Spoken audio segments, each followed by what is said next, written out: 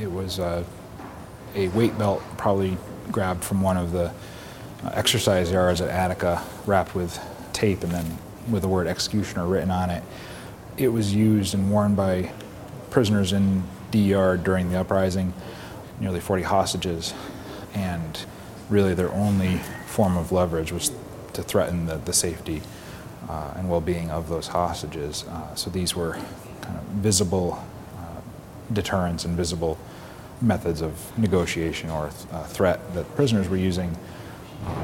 in order to attempt to gain leverage with the state in their negotiations. Before the retaking, several of the hostages were brought up to the catwalks and were told that the men holding them on the catwalks with the weapons were placed at their throats in many cases, and they were told that the men with them, the prisoners accompanying them, were their executioners should the state attempt to forcibly retake the prison.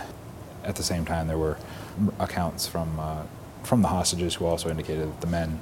who were holding them were also assuring them in their ear this was a bluff, an attempt by the prisoners to deter the state police from coming in